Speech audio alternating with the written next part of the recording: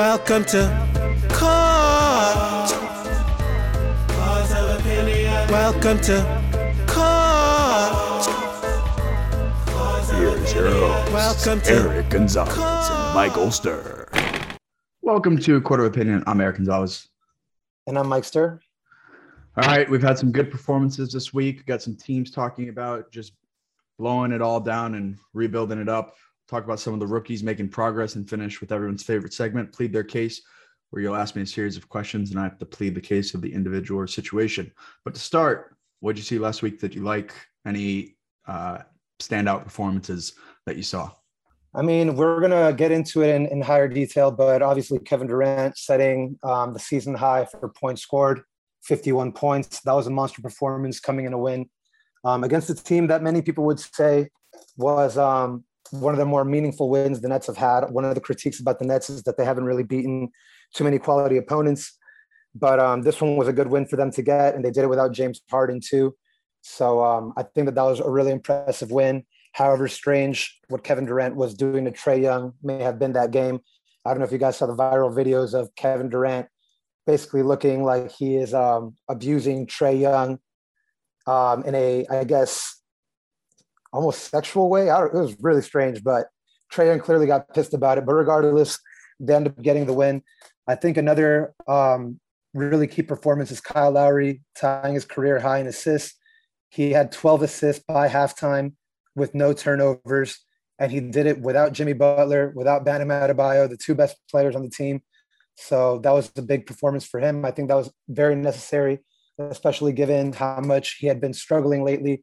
He is a player that's going to have to step up for them in the absence of a lot of their key pieces.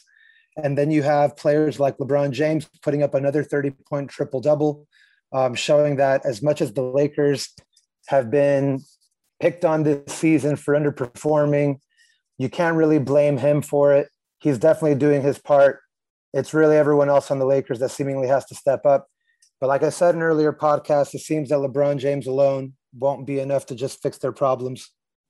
Yeah, and I think looking at that same game with Lowry, Duncan Robinson finally finding his stroke. He's honestly having a terrible season after signing that monster deal this offseason and hit 509 from three, overall 26 points on the game. Every single Heat starter was above plus 16 for that game against the Bulls, which the Bulls are seemingly one of the top three teams in the East. So with the Bulls, they had Zach LaVine go off for 33 points, but it was not enough because all the other starters, most points scored after that was Lonzo Ball with 15. So Heat showing out against the Bulls, thought that was a key matchup for them to show out.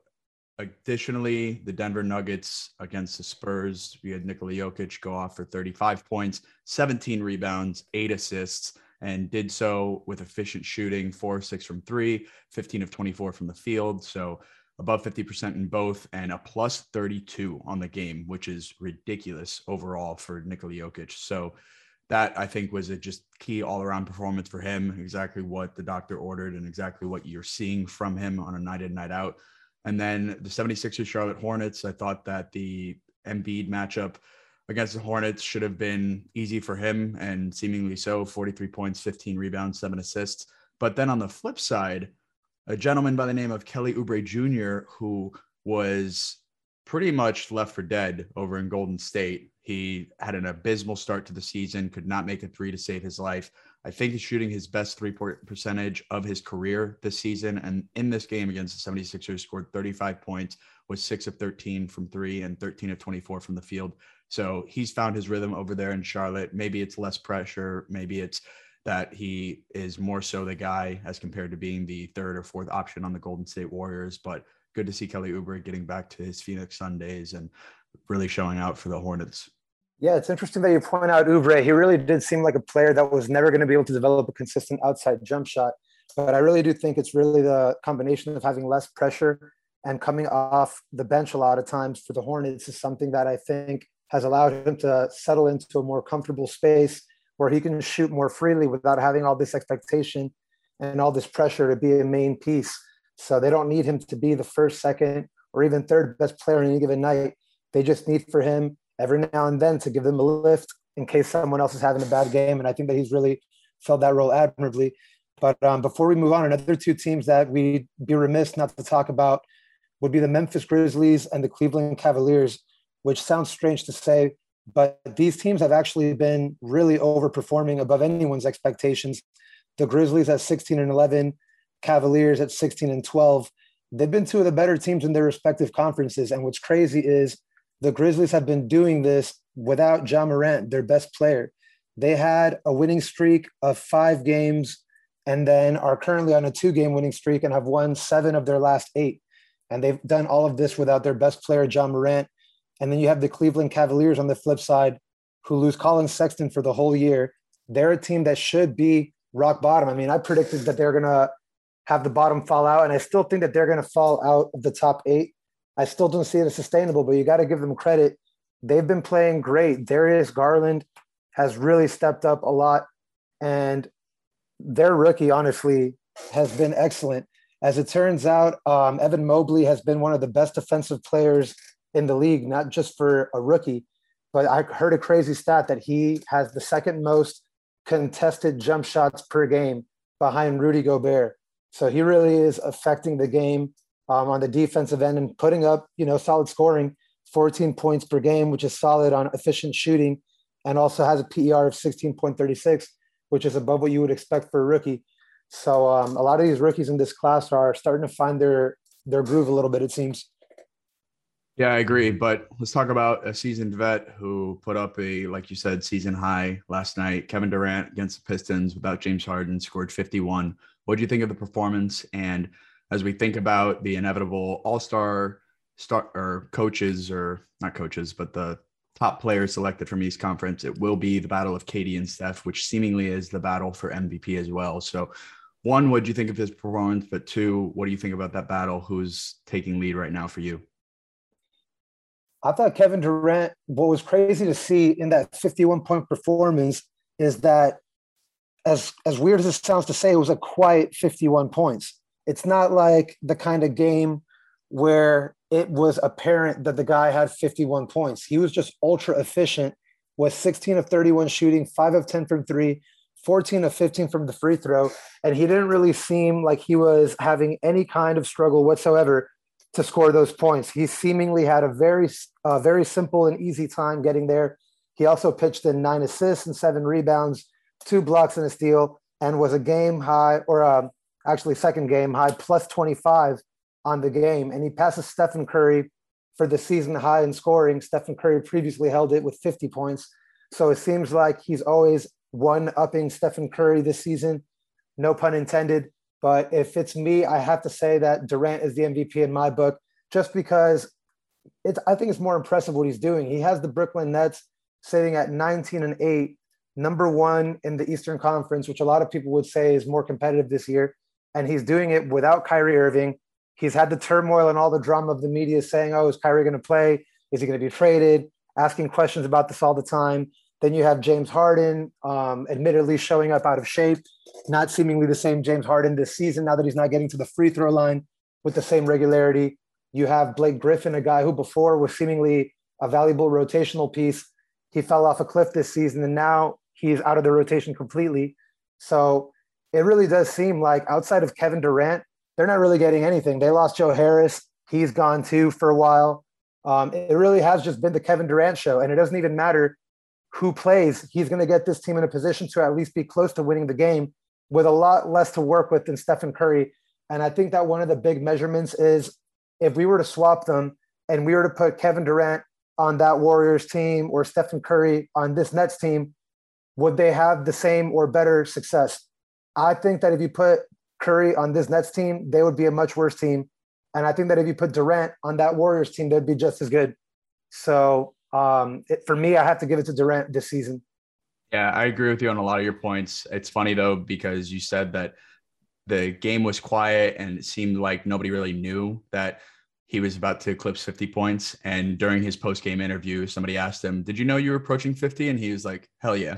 So he knew very well that he was approaching 50 and going to eclipse it. And I'm sure that he knows that Steph scored 50 because I don't think there's any bad blood truly between those two, but it's competitive sport, competitive nature, and those guys are at the top of their class. But I think that all of the reasons why you listed, all of those narrative reasons are why Kevin Durant is probably more of an MVP candidate or a higher MVP candidate right now as compared to Steph. But based off of pure performances, I still would have to go with none of the above and give it to Nikola Jokic to repeat, because his PER is 34, which is higher than everyone in the league. It's 8 points higher than Kevin Durant and significantly higher than Stephen Curry, who's sitting at 24.69. And if you look at his stats from last season, he's a tick above on points per game, but his effective shooting percentage is higher as compared to last year, 63% compared to 60%. His 3-point attempts have gone up from 3.3 to 4.6, and he's turning the ball over almost equal amounts. Steals, blocks are about the same. His rebound numbers are up by 13.5 to 10.8 as compared to last year. So Nikola Jokic is shooting the ball more, has a better effective field goal percentage, and still has the best PER in the league, which we know if you look back at the last 10 seasons, I think there was only one that the MVP of that year was outside of the top 3 in PER. So I think Nikola Jokic, if the Nuggets were to ascend to the 4th seed, I don't think they will, but if they were to, he would have a real case as repeating as MVP. But if Kevin Durant maintains his PER, which right now he's in 3rd in that spot, and continues to keep the Nets in the top seed position, and again, with all those narrative around him, and he stays healthy, then I do think Kevin Durant will win his 2nd MVP. Yeah, I have to agree with you on the Nikola Jokic part too. I mean, he has been someone that has been having an MVP caliber season by all accounts and purposes, but no one's really talking about him because the Nuggets have been just crushed by injuries, and he's not getting any credit because his team right now is sitting quietly at 13-13. So it really is just going to be dependent on, can he get help sooner than later? If he, like you said, can get into the top 4, you obviously have to give him his consideration. It really has been impressive to see what he's been able to do, especially from the standpoint that this season he has been playing differently because he's had to. Last season, you see that his assists are down this year a little bit from where they were last season because he doesn't have as many pieces to spread the ball around to. He's still distributing well, but you see that he has made it more of an emphasis to attack. So I think that it's just been impressive to see the versatility that he can show.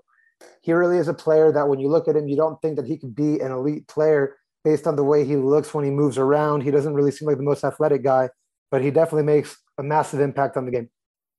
I agree. But moving on from star-studded teams, people, and rosters to a team that's fledgling in the East, the Indiana Pacers owner has come out and said that he wants to tear it all down and rebuild the place. And I think he has the right trade chips, but I want to get your take first on just what that announcement is and where you think some of their stars or individuals can land on these other teams. I think that it's about time that they go with this decision. Apparently, the general manager had tried to convince the owner of doing a rebuild in the past. And the owner was adamant that they could build a contender around Domantas Sabonis and Miles Turner. And they had a pretty good year last year. They overachieved by many standards. They had a solid season the season before that. It seemed like they were trending in the right direction. This season, you would expect that they were going to take another step and be a little more competitive, getting Karis LeVert for a whole season.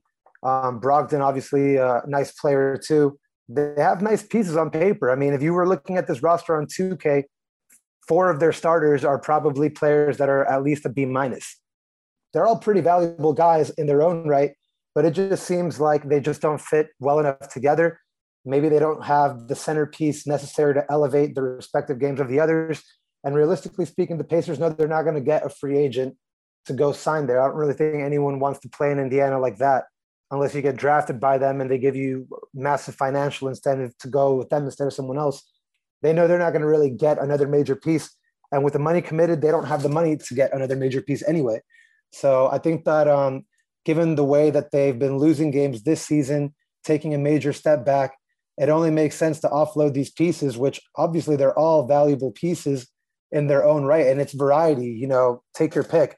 You could, if you're a team on the NBA, no matter what you need, you could probably find it on the Pacers right now. In Malcolm Brogdon, you have a point guard that will provide plus passing, plus defense. He can space from the perimeter. He's serviceable driving inside. Doesn't really have any gaping holes in his game. Still a young player. You have Miles Turner, only 25 years old.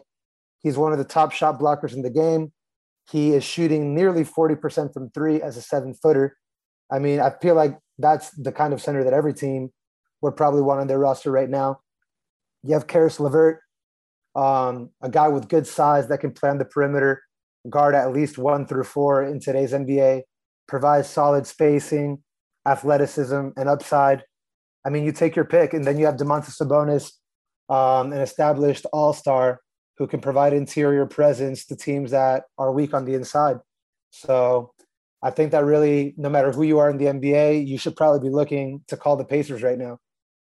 I completely agree with you. I think if Sam Presti was on this team, they'd have 15 first-round picks with the roster that they have right now. And not because all of these guys are worth that, but he'd be able to just flip and flip and flip and flip and end up having a roster that's, you know, a hodgepodge together. But with the people that you mentioned, you could probably get a protected first-round pick for Malcolm Brogdon, Miles Turner, Domantas Sabonis at least. And you can, if you take back bad money, probably flip TJ Warren, Justin Holiday, TJ McConnell, and Jeremy Lamb for a bad contract and a pick attached to it. So I think that they definitely do have a good roster on paper. It's just these pieces aren't meshing well together. And so I think they do need to tear it down. A team that comes to mind for Malcolm Brogdon and Miles Turner would be the Knicks. I don't think that they have a bona fide big man right now, and their point guard situation is iffy at best with Kemba Walker being removed from the rotation. So both defensive oriented, you know, Tibbs loves defense. Flip them over there for Kevin Knox, Kemba Martin, and Nerlens Noel, and a first-round pick. And the Knicks team gets significantly better. I think that Miles Turner would also be great for the Heat. Put a bona fide big man who can shoot next to Bam, allow Bam to switch to the 4, which is where he wants to play. And that would be great for them. And I think, like you said, the list goes on for where these people could play and where their services would be welcomed. And we'll see where they end up going. But I think that the Pacers overall have a lot of great potential on that roster that just needs to be utilized the right way. And hopefully these players get into situations where that can happen. Yeah, it's honestly really interesting. I don't think that I can remember the last time that there was a fire sale on your entire core where every single player on the core was younger than 30 years old. I mean, Malcolm Brogdon at 29 is the oldest in that group, but everybody else, I mean, they're quietly really young guys like Domantas Sabonis, Miles Turner. Those are guys that are both 25 years old, and you can argue that still have their best basketball ahead of them. And Karis LeVert at 27 by no means is tapped out on his potential either. And he's shown in spurts during his time with the Nets, his ability to potentially take over games at times, showing a lot of upside. But I think that you hit the nail on the head with the Miami Heat. The Miami Heat are a team that have been lacking interior defense, rebounding, and spacing from the center position for quite some time now. They haven't really had a serviceable guy that's been able to do that since I can't even remember the last time. But they really do need it for Bam because they're getting killed on the rebounds, even when Bam is in, when they play these bigger teams like Joel Embiid, Nikola Jokic. These are guys that give Bam a little bit of trouble because he's asked to do so much. He's asked to guard in the perimeter. He's asked to go guard inside. Teams cherry pick that. And I think that allowing Bam more space to work around the rim by having a floor spacer like Miles Turner would be huge. The Miami Heat have to look at this market and evaluate it like you would a real estate market, essentially. Floor spacing big men at this point, there's at least 4 of them that are available that can at least provide somewhat, at least up to mid-range spacing, and can provide interior rebounding and scoring. You can look at Miles Turner, Domantas Sabonis, Christian Wood, Jonas Valanciunas, all players that are in positions to be traded in the near future that all provide similar things to teams. So if you're the Miami Heat, this is the best situation to grab one of these guys because you know that the market right now has a lot of these guys available. So they're not going to be worth quite as much as maybe other years when these kinds of players are actually hard to come by. So if you're the Miami Heat, you definitely have to take advantage of this window and snag one of those players. Yeah. And I don't think for Miles Turner, they would have to give up all of, or like any star. Like, I don't think they'd have to give up Tyler Hero for Miles Turner. I think that they could get away with a first round pick in 2025 with Caleb Martin, Max Strus, and some of these other young guys to give over to the Pacers as like young talent to develop, as well as a first round pick. And they've been trying to trade Miles Turner for the last 2 seasons, it seems. So I don't think they'd have to give up a lot to get back Miles Turner's services. And I think it'd be a great fit there. Yeah, 100%. Very underrated player with his best basketball still ahead of him. So hopefully he'll winds up on a good team. I feel for him coming out and saying in an interview post-game that he feels like he is not valued as anything more than just an average rotational player in the Pacers organization, and that he views himself as someone that is of more value than that. And I would have to agree with him. Hopefully he finds a situation that agrees. Yeah, and he seems like he would fit the culture well there, and really on any team as like a hard worker. So we'll see where he ends up. But moving on, Cade Cunningham at the beginning of the season, really rough start. I think his first game, he only had 2 points. He just seemed like he needed to get it together, and he's found his rhythm. Over the last 5, he's averaging 22 points, 5 rebounds, 5 assists. He's got 44% from field goal range, and he's got 49% on 3-point field goal percentage on 7 attempts per game. So now that he's gotten into his rhythm, is he proving that he's the right choice as the number 1 pick? And do you think that he's the leader right now for Rookie of the Year? I think for me, he's at least validating that it wasn't a mistake to pick him with the top choice, because he's clearly showing the type of upside that if he can produce like this on a consistent basis would be justifiable for the first round pick. So he clearly has been stepping it up. He's scoring on high volume, and he's not really the most efficient scorer from the field, but his 3-point percentage has been much higher than I think a lot of people would have expected in his first season. So I think that what he's done is really impressive. I like what he's doing. I just feel like to say that he justifies now being the Rookie of the Year is still a stretch. At the end of the day, it still is just 5 games, and it's not like they're winning these games either. He maybe is getting these stats, but he's not really impacting winning the way that maybe some of these other rookies like Evan Mobley and Scotty Barnes are doing, who are probably putting up similar stats overall on the season, have similar upside, and are actually making a more positive impact. And you can see that on the efficiency as well. Scotty Barnes, for example, is putting a similar scoring punch up, putting up 15.1 points per game. He's also putting up 8.3 rebounds per game.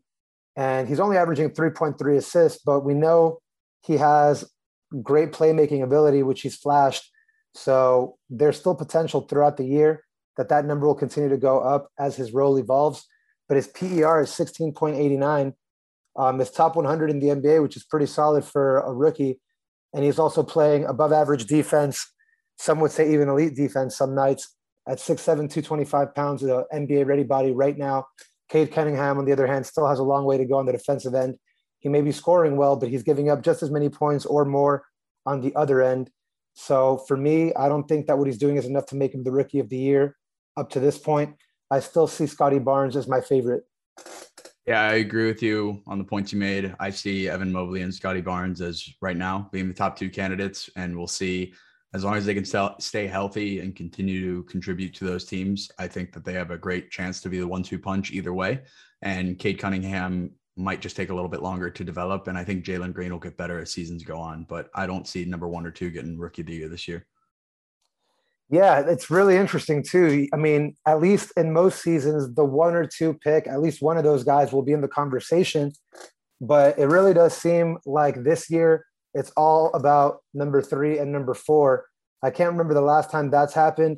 But like I said, it's not like Cade Cunningham is doing bad at this point. He's now brought his average on the season up to about 15 points per game too. It was just a really talented draft. And I mean, I think that if you're a team that picks in the top 4, you got to be happy. If you're the Orlando Magic, sucks that you ended up with Jalen Suggs, who's been the big disappointment in the top 5. But if you're Wagner any hasn't of been these bad, teams, so he hasn't been bad. But I mean, the Suggs pick definitely is probably not what they had wanted. not That one as bad as definitely didn't turn Badgley. out. No, that one's definitely worse for sure. Yeah. But in we're all very 2016, good. in 2016, I know Ben Simmons was injured, but talked about Brogdon earlier. He won, and I think he was a 43rd pick in the draft. So doesn't always have to be even in the first round, let alone the top couple picks. I think that in the last couple of seasons, it's definitely been more towards the front with Luka and LaMelo getting it from being the third pick and Ja Morant being the second pick. But I think that there is talent, especially in this draft. I feel this one will be looked back at potentially as similar to 96 or 2003 as one of those drafts that had a lot of that new wave of young talent that now is stars on all of these different teams. Yep, 100%. All right. And on to our last segment, plead their case. You'll ask me a series of questions where I will plead the case of the individual or the situation. Let's do it. All right, let's start out with the Jazz. Utah Jazz have quietly won 7 in a row and have the second best point differential in the entire league. But again, no one's talking about it because they do this pretty much every year. I mean, every year the Jazz do great in the regular season. Every year they have a great differential. They're beating teams on average by 11.1 points per game. So they're blowing teams out.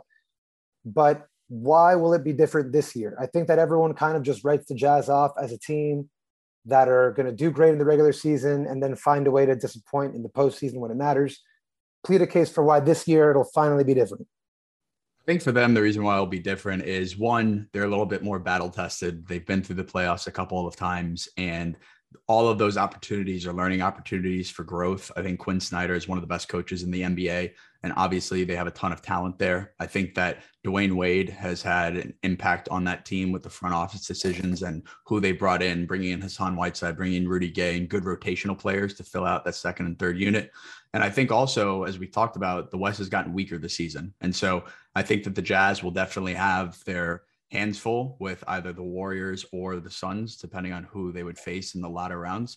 But I think that to start, they should blow out that first team in that first round of the playoffs.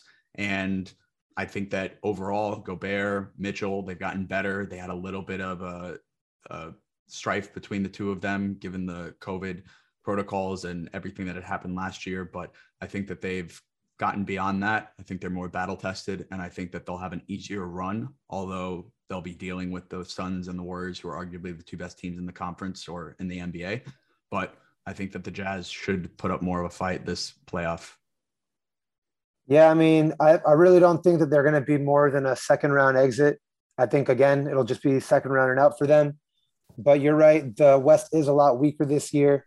It's just, for me, the Jazz don't seemingly do anything differently. Like, they just stick with exactly what they've got, and then they just run it back the next year, and they hope that something will change, which to me seems like madness. Like, they're bringing back the exact same roster. Like, I think pretty much exact from top to bottom.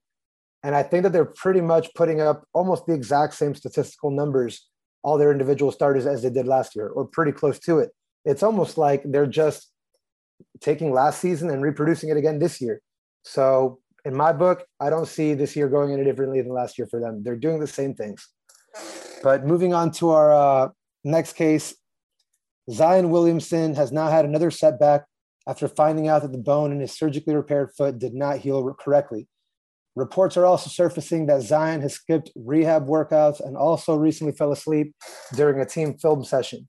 He has now missed more games than he has played. Plead Zion's case for why he was still the right choice with the number 1 pick. So when he's on the court, he's a force. And I think he's a force that people equate him or compare him to LeBron because that's who the star of this league has been for so long. But I feel like when he's on the court, he reminds me more of Shaq. Like, it doesn't matter if you get in his way, he's going to bully you and he's going to score. But I think, like we talked about last episode, the foot is such a terrible place to have an injury, especially for a big man and especially for someone who is as like thick as he is in terms of just muscle and just overall, he's a big man. And so to have that injury on your foot and to rehab that appropriately while also being able to condition, to lose weight, like, you pretty much have to swim and not have any weight bearing on that foot in order to do cardio. and eat a very restricted diet. And he's come out and said that, like, even when he does, he's still gaining weight. And so I think it's just a catch-22. You want to get better by losing weight, but you can't lose weight because you can't do any sort of conditioning or anything that's weight bearing on that foot. So I think that he's still a force to be reckoned with. And I really hope that they just sit him out for the whole season and let him fully recuperate, because the Pelicans are not really going to do anything in their current state of their roster. But I feel bad for the guy. I hope that he does make it back, because he's an extremely fun talent to watch, very passionate about the game. And I think he's just a dominant force when he's healthy. Yeah, I mean, the guy did play 61 games in 2020-21, and he did average 27 points per game in literally his second season as a pro on 61% shooting from the field. That's absurd. His free throw percentage wasn't bad either, 69%. It's not like excellent, but it's better than anyone would have probably expected. Clearly the guy's not just an all-star level player, but an all-NBA level player when he's healthy. But that is the big thing, when he's healthy. Is he ever going to be healthy? Like, that's one of the big questions. He's not seemingly putting forth the effort that you would expect, that you would need to be in the kind of shape that he needs to be in. Like, if you say that he's following the diet and he's doing all the right things and it still doesn't work, that's one thing. But you're literally hearing reports that he's blowing rehab assignments, and he's also falling asleep during film room sessions. He's clearly not engaged. So I don't know if it's that living in New Orleans, having all that food temptation around him is just too much, or if he just doesn't like the organization, or what it is, but he's clearly not engaged right now. And although I don't think that he's by any means a bust, at this point, if you look at a guy like Ja Morant from the same draft class, and you look at the production that Morant has been able to do, I mean, availability is a skill too. I know Morant is hurt right now, but he's generally been a pretty serviceable player up to this point. He's got 149 games played, and he was also averaging 24 points per game, 6.8 assists on really good efficiency before he went down. So I think at this point, Ja Morant is probably proving to be the better number one pick just because he's more available. He's going to make more of an impact on your team because you can rely on him to be there and do what he has to do to show up. Whereas Zion Williamson up to this point hasn't really showed the commitment necessary to be available. So if you're only going to, be an all NBA player for a third of the year, and then you're going to get a foot injury, that's probably not going to win you a championship. So I think that Ja Morant at this point has shown that he gives you a higher probability of getting you to the promised land based solely alone on the odds that he'll be available to be there for you. Yeah. And I think too, that Zion's paths, people are going to look at it as one of two ways. You can either become Joel Embiid in terms of injury, where he had the foot injury that kept him out for his first two seasons. People were really questioning the 76ers choosing him. And was it just another way for them to continue tanking when they already had Jahlil Okafor? And Joel Embiid, after two seasons, comes back and he's one of the top 10 best players in the NBA now. And so if Zion does go that route, then people will forget about this period and just go, oh, he wasn't available for those first couple of seasons. Kind of similar to how Steph had his ankle issues at first, and people were like, oh, are his ankles made of paper? Is he actually going to be a good player? So that could be the route that he takes. Or he could turn into somebody like Greg Oden that just can never get healthy, can never be available, and then is just a bust that ends up making his way out of the league. So I hope it is the former, but we'll see how that turns out. Another note that I want to talk about is Kevin Durant and Rudy Gay. We've talked about them a little bit, both on this podcast, and obviously in the past talked about them coming back from their Achilles injuries. I looked up who their surgeon was, and it was the same guy, J. Martin O'Malley. I feel that these two are the prime example of people who can have Achilles injuries and come back and perform at a higher level, similar to what we, I think, saw with Adrian Peterson with his ACL tear coming back in 8 months and then getting MVP honors, rushing for 2,000 yards in the NFL. And then back in the day with Tommy John surgery, it being kind of an iffy surgery, and then them getting more refined and advanced in their processes. And now pitchers basically get that and come back throwing harder. So J. Martin O'Malley is going to do wonders for the league. And I think every player who ever suffers an Achilles tear should go to him, because clearly he's doing something right with Kevin Durant putting up MVP numbers and Rudy Gay still being a great player after several years of coming back from his ACL or Achilles tear. Yeah, it's going to be interesting to see. Those players obviously were in shape players and were known to not have any conditioning issues prior to their injury. I know that Embiid did have a little bit of conditioning concerns going into that injury. I guess injury plagued 2 years that he had, but I don't think that any of those players had as many injury concerns as Zion Williamson, just because of the unique nature of his playing style and build. We have a guy who literally, in Zion Williamson, weighs just as much, if not more, than Joel Embiid, except that he's 6'7" and Joel Embiid is 7 foot. That is a lot of pressure to be coming down on, and especially when you play above the rim the way that he does. I mean, this guy is really taking off. When he comes down, he is really absorbing some shock on those knees.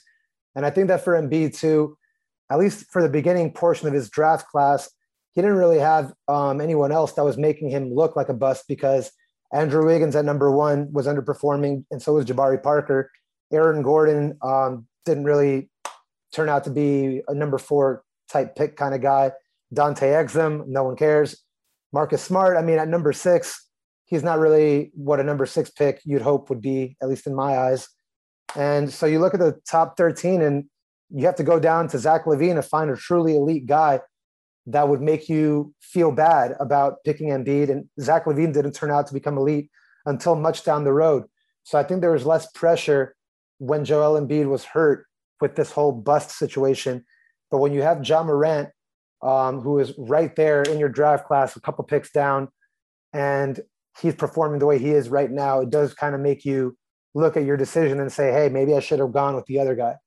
So it's tough. But moving on to our last case, the Bulls have 10 players in health and safety protocols. This likely means that some or most may miss their next 2 games against the Pistons and Raptors, plead their case on why they will still win those games, even though I have no idea how they can even play those games with 10 players missing, but plead their case. This one's tough. I would say the only way I could plead their case is they still have Alex Caruso healthy. So the GOAT is still over there playing. But no, they're missing so many of their starters. They just had Elise Johnson be announced as the 10th person who tested positive today.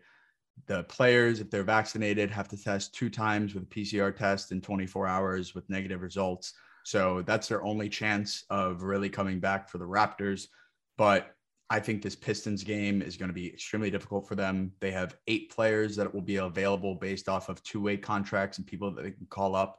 So they might play with 8 players who most of them probably haven't played many real NBA minutes. And even though the Pistons are one of, if not the worst team in the league, they're still going to be with their full roster against them. And so I don't see them winning that game against the Pistons. With the Raptors, if DeMar or if some of these other players are able to come back based off of their negative PCR tests, then maybe they can win those games. But if not, if they're playing 8 deep against the Pistons and the Raptors, they're going to get destroyed by both. It'll be a valiant effort for those 8 guys, but it's 8 guys playing pretty much double the minutes as the other 15 guys across from them. And even for the best teams, that's a tall task.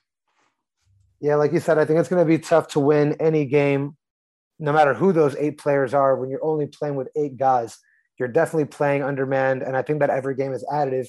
The more games you have to go playing under those conditions, I think the worse it gets, because you basically compound the minutes that you're overworking these guys as it is. So it's going to be a tough stretch for the guys that are in.